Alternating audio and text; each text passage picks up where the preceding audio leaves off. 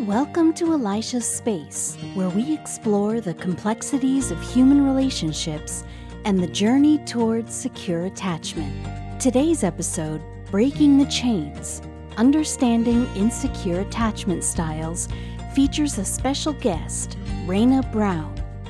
Raina is an experienced and compassionate counselor dedicated to helping individuals and couples navigate the challenges of insecure attachment and build healthier, more fulfilling connections. In today's episode, Raina will share her insights and expertise on insecure attachment styles, their impact on relationships, and the steps we can take to break free from these patterns and build a foundation of secure attachment.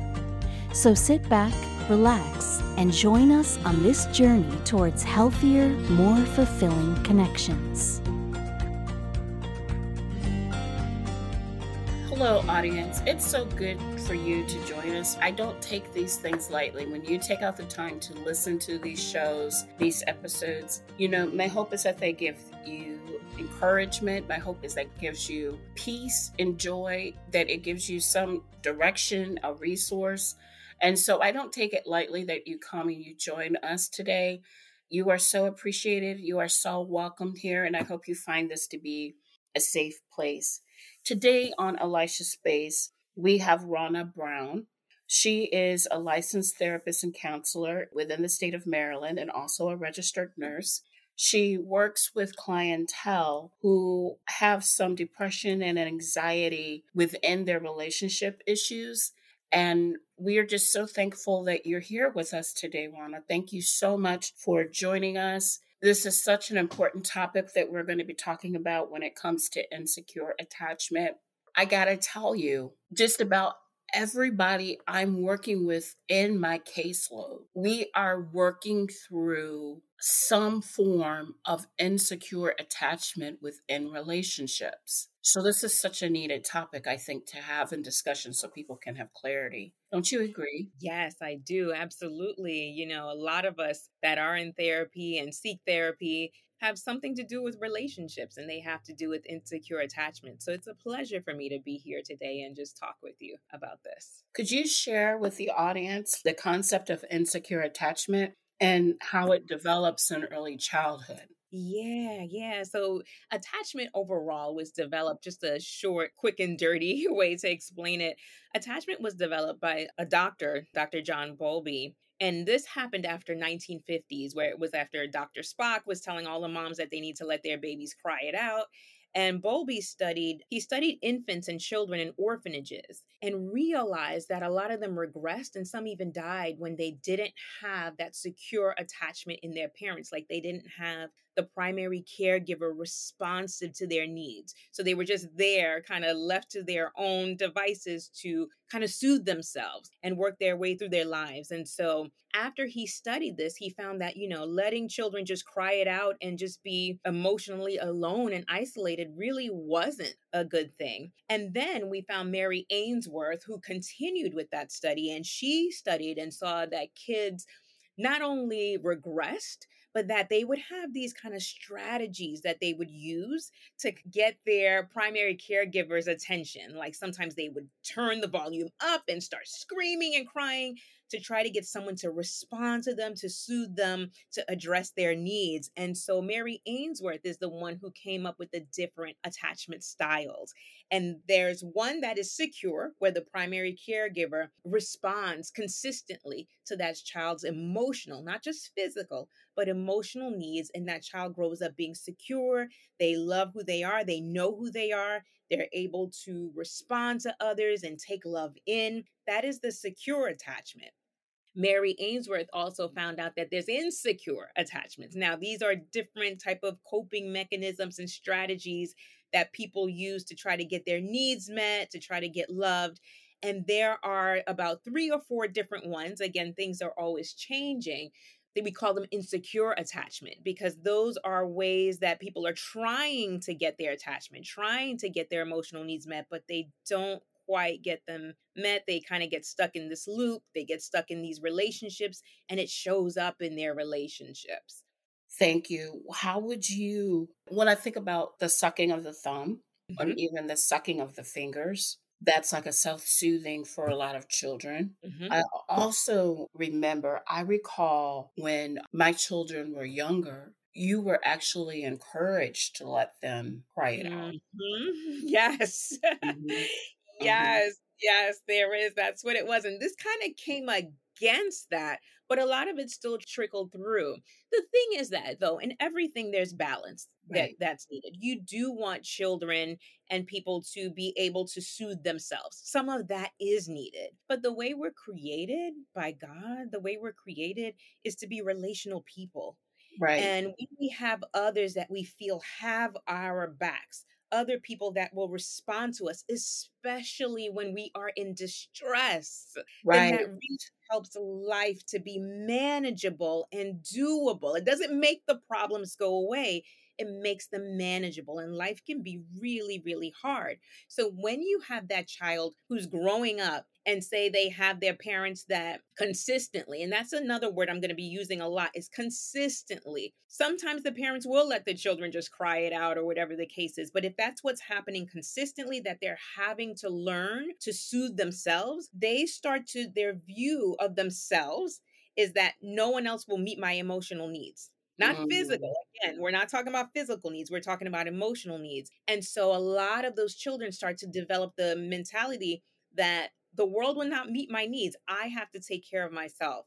The second thing that also happens a lot of times is that they almost lose the ability to respond to others' emotional needs. So, say they have a spouse or another child that is crying, they're more likely to say, go sit in the corner and you're not supposed to cry and things like that. That causes, again, people to kind of shut down emotionally, which makes it hard for them to engage. The science is very clear that in intimate relationships, that is needed. We need to be able to plug in emotionally to ourselves to be able to connect emotionally to others. It's any relationship that is healthy and thriving, not just being, but healthy and thriving needs that emotional connection. But if the person has lost their, I don't want to say their ability because they can gain it back, but if they lost that sense to be able to connect emotionally, you can see how that can kind of cause problems in relationships and cause vicious cycles in relationships. could you describe the different types of insecure attachments and how they Mhm. manifest within adult relationships? Yes, This yes. is one of my So, favorite things, but I'm gonna let you do it. People probably yes, correct me yes. anytime.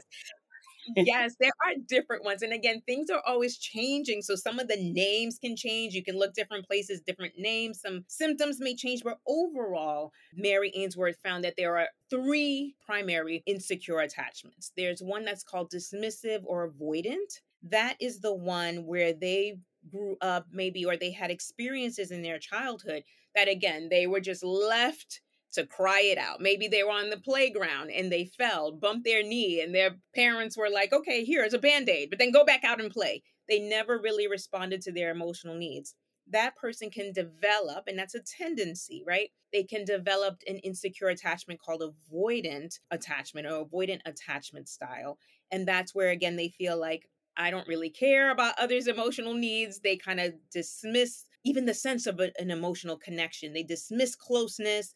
They figure I meet my own needs, you meet your own needs. That's how this world works. But that's not necessarily how it works. And that can cause problems in relationships. And I found, if I can jump in, Uh huh. I found it's very difficult for avoidance to connect with It other is. people It is. because as people, we like touch is important, hugging Mm-hmm. is important. They're more, Keep they'll your push distance. they're Yeah. distant, but they're craving that connection at the same time. Absolutely. Everyone's born. We are all born. We are all programmed for connection. It's what we need for survival. They even found it in infants and children. The Right. avoidant person, though, because they've learned that, that's how they learn to navigate. That's their coping strategies, is to kind of keep emotionally distant. but inside they're still craving that, they're still wanting that connection. They just don't know how to get it and how to receive it in a sense. And that can cause problems in a relationship. There is also what they call, some people call it ambivalent, some people call it anxious attachment. So you'll find different names for it. That's another style of insecure attachment. Now, this one usually develops when the child has had inconsistency in their primary caregiver's emotional responsiveness. So, for example, this would be the child that we'll use, they fell on the playground and bumped their knee or scraped their knee or something happens. Sometimes the primary caregiver would say, "Oh, that really hurt. Oh, I understand. Come over here. Let me give you a hug. Let me make you feel better. And here's a band aid." So they attend to the physical need and the emotional need. But then sometimes they don't. Sometimes it's like, "Oh, you fell on the playground, you cried," and they're like, "Get back up there." Or maybe you're a boy, you're not supposed to cry. Just get back out there. So because they have that inconsistency in having their emotional needs met, their view of self and their view of how they see the world, because a lot of this shapes the template on how they see themselves and see the world, is that love is uncertain.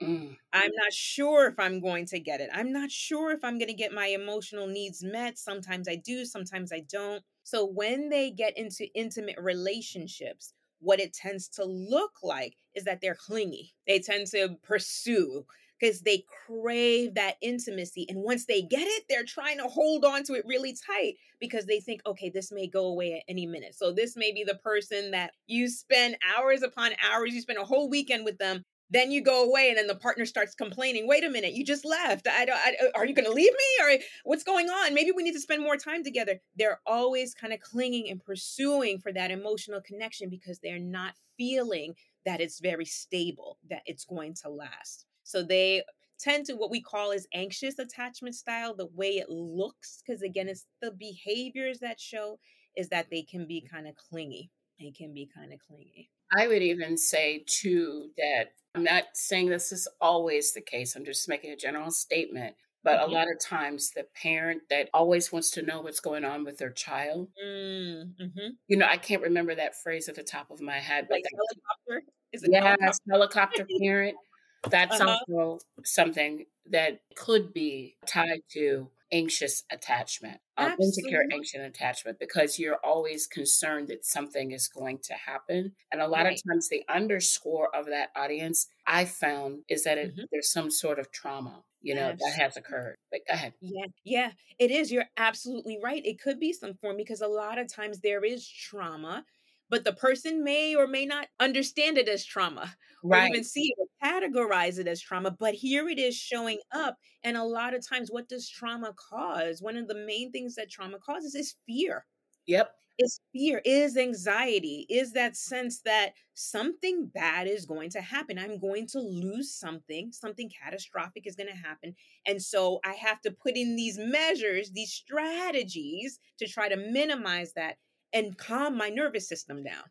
Right. That's what it is. So it looks like you're anxious. It looks like you're a helicopter parent. It looks like you just can't be without a man or without a woman. What it is that you're very fearful inside because you've had an experience where you felt some sort of loss or potential loss or something catastrophic that needs to be processed and made space for. So yeah. What are some self-soothing things someone who has insecure, anxious attachment, what might that look like? Yeah. So there's a lot out there on ways that they can soothe themselves. First thing is always with anything when you're trying to change or soothe or whatever the case is awareness.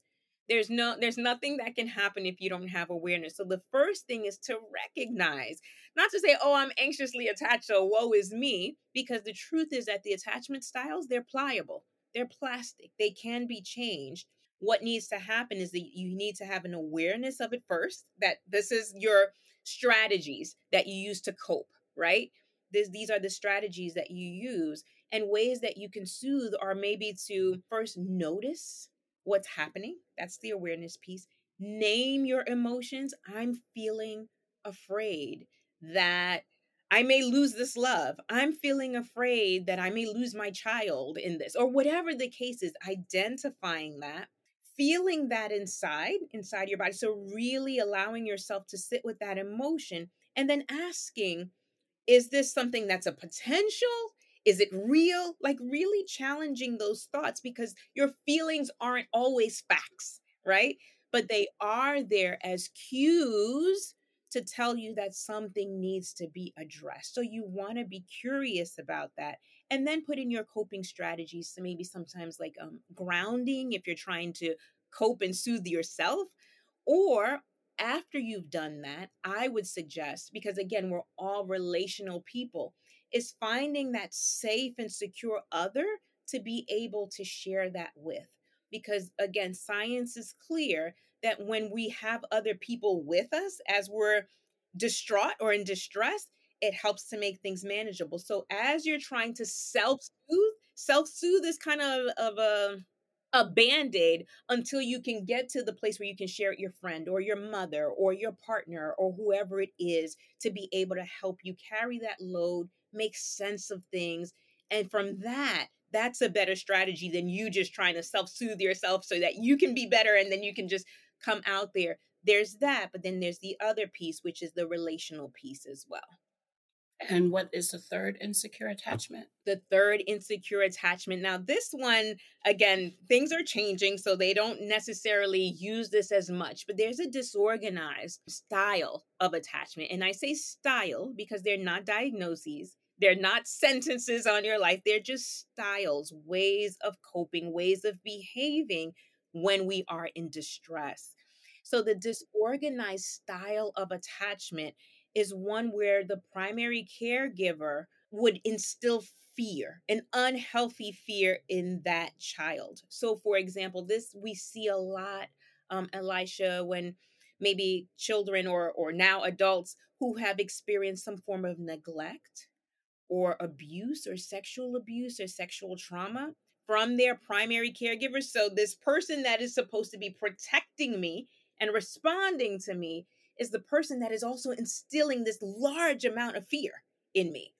So it's very confusing to the brain. So that child ends up being or looking, right? Because again, these are all styles. They end up looking very erratic, very tumultuous in relationships because they haven't had a lot of that fear process because it was very, very confusing for them to have that. So that's more of a disorganized style of attachment. And they tend to look very turbulent and be in very turbulent relationships over and over and over again until they seek, usually they need help. They need someone to walk with them to be able to help them through that process. Because the truth is, Elisha, with all of these insecure styles of attachment, again, they're plastic, they're pliable. So there are ways that we can get back not just to self-soothing, but to actual becoming more secure and leaning towards secure. A lot of times, though, that takes someone else, maybe a therapist or a friend, helping you to get there.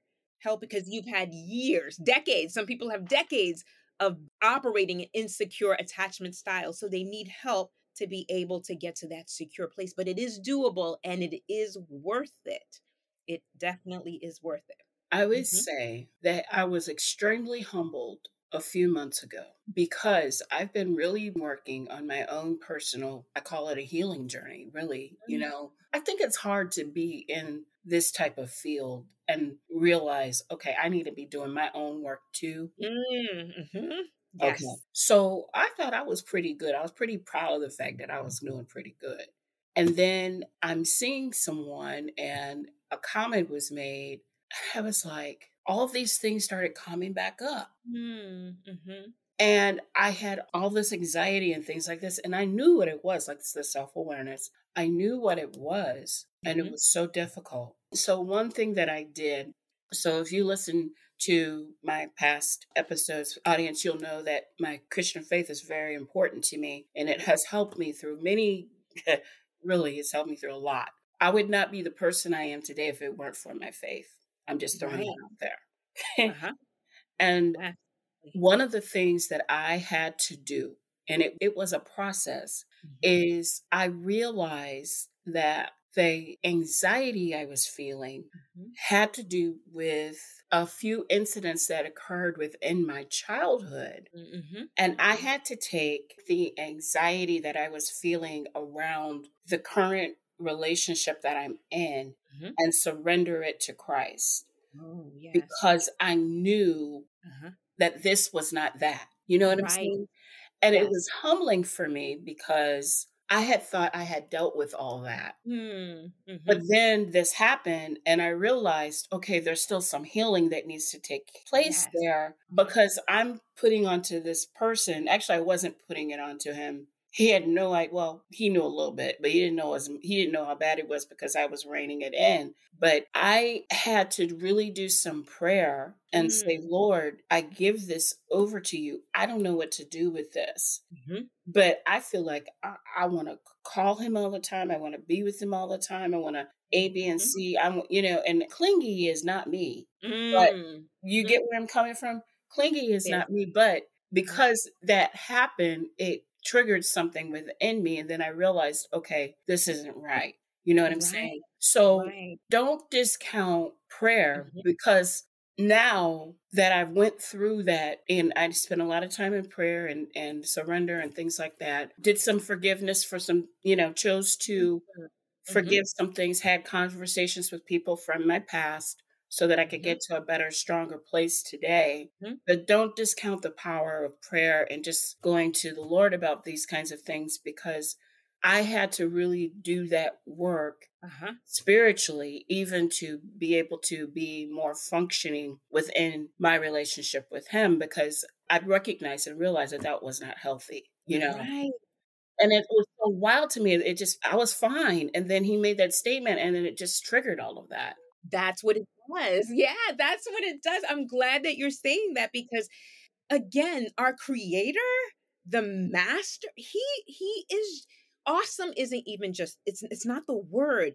The way he creates us. What you just said, you said there was something that, you thought was okay, everything was fine. You got triggered and the trigger caused you to have an emotion. Right. The whole purpose it's in line with what I'm saying. The purpose of emotions is not for us to be led by them. That is Right. not because sometimes the pendulum can swing all the way to the left where it's like we suppress emotions or sometimes we're just led by them. No, emotions are signals. They're telling you that something needs to be addressed. And that's what happened with you. You had this trigger, it brought up all this emotion. You realized, wait a minute, there's still some places that I'm not healed here. You brought it to the creator, you brought it to the one who's able to heal you. You brought it to the one who has all wisdom and is able to show you this still needs surrendering to me. But the Hmm. blessed thing about it is that once you surrender it to him, it doesn't mean that it's going to be like a magic, a snap and then all of a sudden you're done. You still had to do the work. But had you not been curious about those triggers and that emotion, had you not surrendered it to him, because that's the reason he wants us all to walk in healing and wholeness. Doesn't mean that it's always going to be perfect. We live in a fallen world, but he doesn't want us to constantly walk in defeat and unforgiveness and Right. just wounds spilling all over the place, and we're ministering to other people but we're not getting ministered to. you know that's not him. That's not him. So that's exactly what he did for you. And like you said, the power of prayer, the power of surrendering, the power of just scriptures. I have and we can talk about this a little bit later, but I have a group that I do where we do it like attachment and dating. So it helps people to be able to use, first of all, understand their attachment styles, and then once they understand it, how they can use that information to pick better partners, to have healthier relationships so that they can be better. And one of the segments in the groups, Elisha, is that we do attachment in scripture because all That's of these good. things, yes, Hmm. they tie back to the creator. A lot of times we want to keep God here and then we want to do all this healing. He's involved in all of it. So it is about surrendering in prayer and reading the scriptures and meditating on them that helps us to be able to know the next steps and what we need to do to really be healed. And it's a process. It's a process. Absolutely. Mhm. Absolutely. So, audience, don't be surprised if maybe your partner or your child or Mhm. parent might say something, or it can just be anybody. Don't be surprised by that, because a lot of times I personally don't believe nothing happens by accident. So Right. if something comes up, that's something that probably needs to be addressed. Maybe, and a lot of times, like the healing journey is like unpeeling. I use this a lot. Mm. It's common within the therapy world to say it's like unpeeling an onion, right? Yep. Because Yep. because the pain of the heart or the pain of the soul sometimes is so deep. If we were really to feel all of it, I believe we would have some severe physical pain. Mhm. It would affect us so much. So Yeah. out of his grace, I believe he just unpeels it like it's an onion for us. And for Mhm. me, that was an unpeeling of an onion because I realized, or another layer of the onion, so that I could realize and see, Mhm. okay, I still have some things that I have to address here. Yeah. I still have Yeah. some things that I have addressed here. How would you Yeah. say communication affects insecure attachment? Ooh, that's a big one. So communication and attachment, they almost go hand in hand, Elisha. I do couples work as well. I see some couples, and a lot of times when in my first session, I ask them always, any therapist would, what are you seeking therapy for? Like, what are your goals in therapy? And number one response is better communication, better communication, better communication. It ties into attachment. What happens is that when we're insecure and we have insecure attachments, remember what I said before, we tend to try to get our needs met with behaviors that work against us because that's what we've learned we've had to do. So, for example, the person who maybe has an avoidant attachment style and doesn't want to engage with their spouse or their partner emotionally, and that's causing problems. So, the partner says, I feel like you're just not emotional, or I'm going through this and you just give me a straight face. Like they're trying to connect with you on an emotional level, and the person just can't connect. You can see how that can cause a conflict as far as communication because one person feels like I'm trying to connect with you on this level and I can't, right? Because you just can't go with me this deep. You won't talk to me about these deeper issues or these deeper things. The other person feels like, what is the problem here? Because again, they're avoidant. They don't feel like they need that emotional connection, even though they do. Even though that's why they get into relationships because everyone wants that companionship, right? But it's not registering to them. I need this emotional connection. So what will they do? They'll try to distance themselves even more. The more they distance themselves, the more the other partner's coming at them until eventually one person says, you know what? That's it. I want a divorce. Or they're just constantly stuck in this repetitive cycle. So it does affect communication. On the flip side, the anxious person or the person that's usually pursuing for connection, for intimacy, emotional intimacy, they're not coming very soft and say, well, what I really need is that emotional connection. No, they're not coming that way. It almost sounds like they're attacking their partners, all in ways to try to jolt them to respond. It's just like that baby that turns the volume up and they just start screaming their heads off to try to get their mother's attention. That's what they do in relationships. But you can imagine the more one person feels attacked, that's not going to cause the couple to come further together. If anything, that's going to escalate in conflict. And a lot of times when they come to couples therapy, I explain to them, yes, what you're looking for is improvement in communication. What I'm going to try to help the two of you do is to find safety within your relationships. Because when you can find that safety, when you can communicate on that level, then it helps to bring the conflict down. And sure enough, 9 times out of 10, once you're able to help them to securely attach and begin to tune into one another, they have to tune into themselves first to be able to tune into one another. It brings that conflict down. They're able to send clear messages to each other. They're able to take in each other's words. It's a much, much different conversation. Much different conversation when they're I securely found attached. that those who view themselves as having insecure attachment, Mhm. insecure anxiety attachment, and then Mhm. insecure avoidant attachment are like Yeah. magnets. They tend to draw Yes. to one another. I find that interesting. That is what happens, and that's what I see in my couples, and you see it all around. You see it in family, you see it in everyone. It's the anxious and the avoidant. They love to get together, but it's actually a beautiful thing, right? It doesn't show up beautifully because you have one person that's pursuing and one person that's trying to get away for safety. That's the whole purpose. They're trying to cope. That's Right? what it is. They're not trying to push their partners away, just like the Mhm. person who's pursuing is not trying to push their partners away. Everyone's just coping the best way they know how to get Mhm. their needs met, and it's causing them to do that. But it's actually a beautiful thing when you can see the anxious style of attachment and the avoidant style of attachment. Those two people actually work together to be able to meet each other's needs. It's a beautiful thing, and they balance each other. It works when they are aware of the cycle and they're able to change their coping styles to be able to send clear messages. And the message is, I need you. The message is, I'm afraid. The message is, please be with me in this, so that it makes life more manageable. That's what people need. So it's actually a beautiful thing when it's done right. The problem is, a lot of the times, the ways that the anxious copes and the ways that the avoidant person or style of attachment, the ways that they cope, usually send the message to the partners that they're not there for each other. And that's Mhm. what causes such conflict. Yeah, it brings in miscommunication. Absolutely. Yeah. What are some strategies or some therapeutic approaches you've used in your practice to help people who are trying to overcome these challenges? Yeah, so we I use primarily EFT, emotionally focused therapy.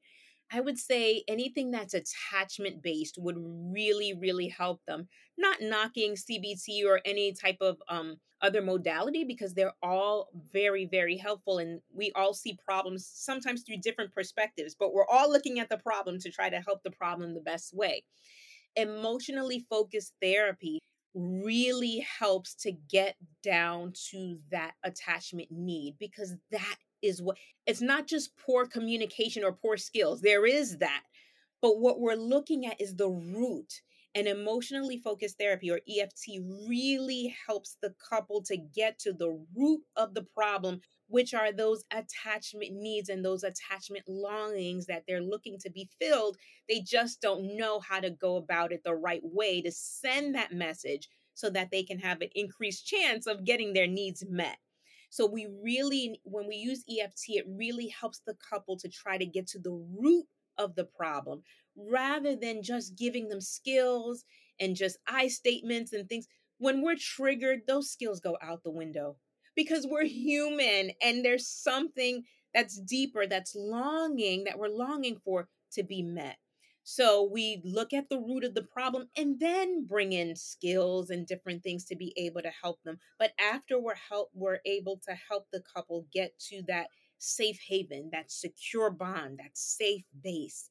That's the foundation. And EFT really works to help them create and build that solid foundation where they can build upon in years to come. What are some things partners can do? Because I mentioned the insecure Mhm. anxiety and the insecure avoidant. What are some things they can do to support their partner? So if you find yourself in that, and maybe you're more on the secure, and maybe your partner is insecure or vice versa, there are a couple of things that you can do.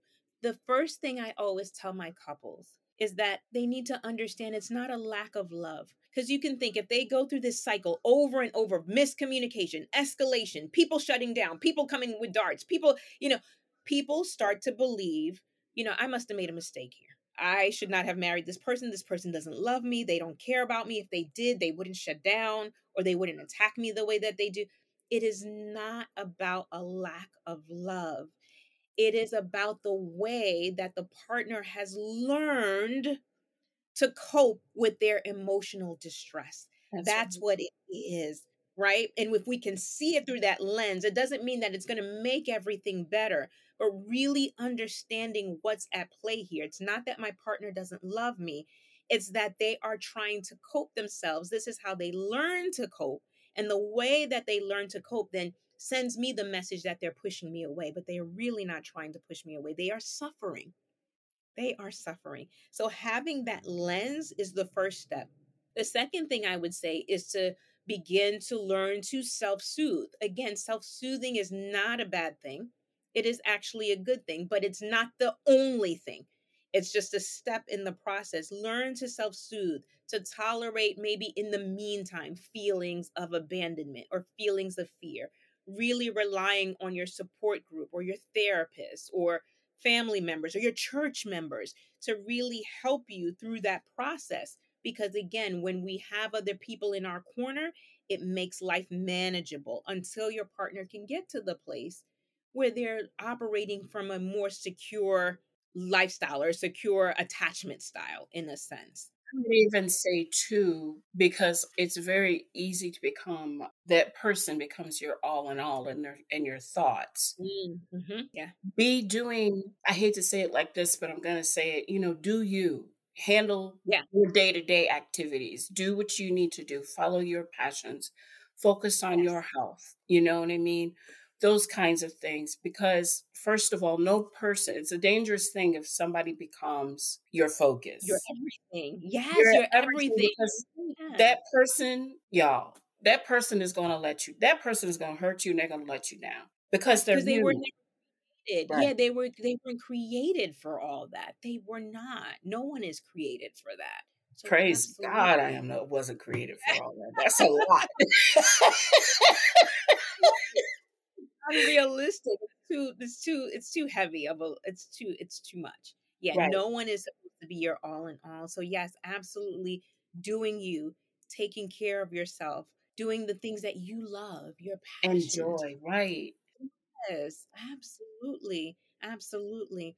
But then even in that, because sometimes if you have maybe someone who tends to be more on the anxious side, again, they may appear or it may appear that they're attacking their partner. And their partner has to set boundaries. Listen, I Absolutely. know that you feel this way, but you can't talk to me this way. That's Being right. assertive, even in that. Maybe we do need to do some couples therapy or you do some individual. I will support you in that. I'm here for you, but I cannot accept that. I can't tolerate that. No one can tolerate that. And if they can, it's only for a short period of time. We weren't meant to just take. It will never work for any relationship, no matter what the root cause of it is. So, being able to set boundaries and be assertive would be a part of that as well. Absolutely. You can tell we're both counselors, y'all, because we're like in the Yeah. same room. Yeah. What Yeah. advice do you have for parents who want to foster secure attachment in their children to Mhm. set a foundation that they can have healthy relationships? Yes, yes, that's a big one, especially with me having a 9-year-old and really wanting to make sure that he's healthy. I'm that parent as well where I'm fearful and it's like, oh my goodness, I want to make sure I'm doing the best. Parents, we still have a little bit of that cry it out mentality. You'll hear it, especially from our older. They were like, "What? Put that baby down and let him cry it out," and things. I got a lot of that advice. Again, sometimes you will. If you got to quickly complete a meal or do whatever it is, you do that, and then you come back to your baby. First thing I would say before anything, try to get secure yourself. Ooh, that's More good. is taught than taught. If you find that you're insecure or you lean more toward anxious or you lean more toward avoidant or whatever the case is, there is help out here. The Most High Creator has created, just like He has doctors, nurses, lawyers, teachers. He has people out here to be able to help you to get more secure. That is one of the best gifts.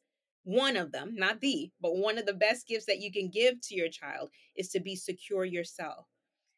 When you're secure, another thing you want to do, or even if you aren't secure, respond to your child's emotional needs. Children tend to have a lot of behaviors and emotions, and they get erratic and they have tantrums and they have those things. Understand that the behaviors that you see, not that they're always good and not that they don't need discipline, but what they also need is curiosity.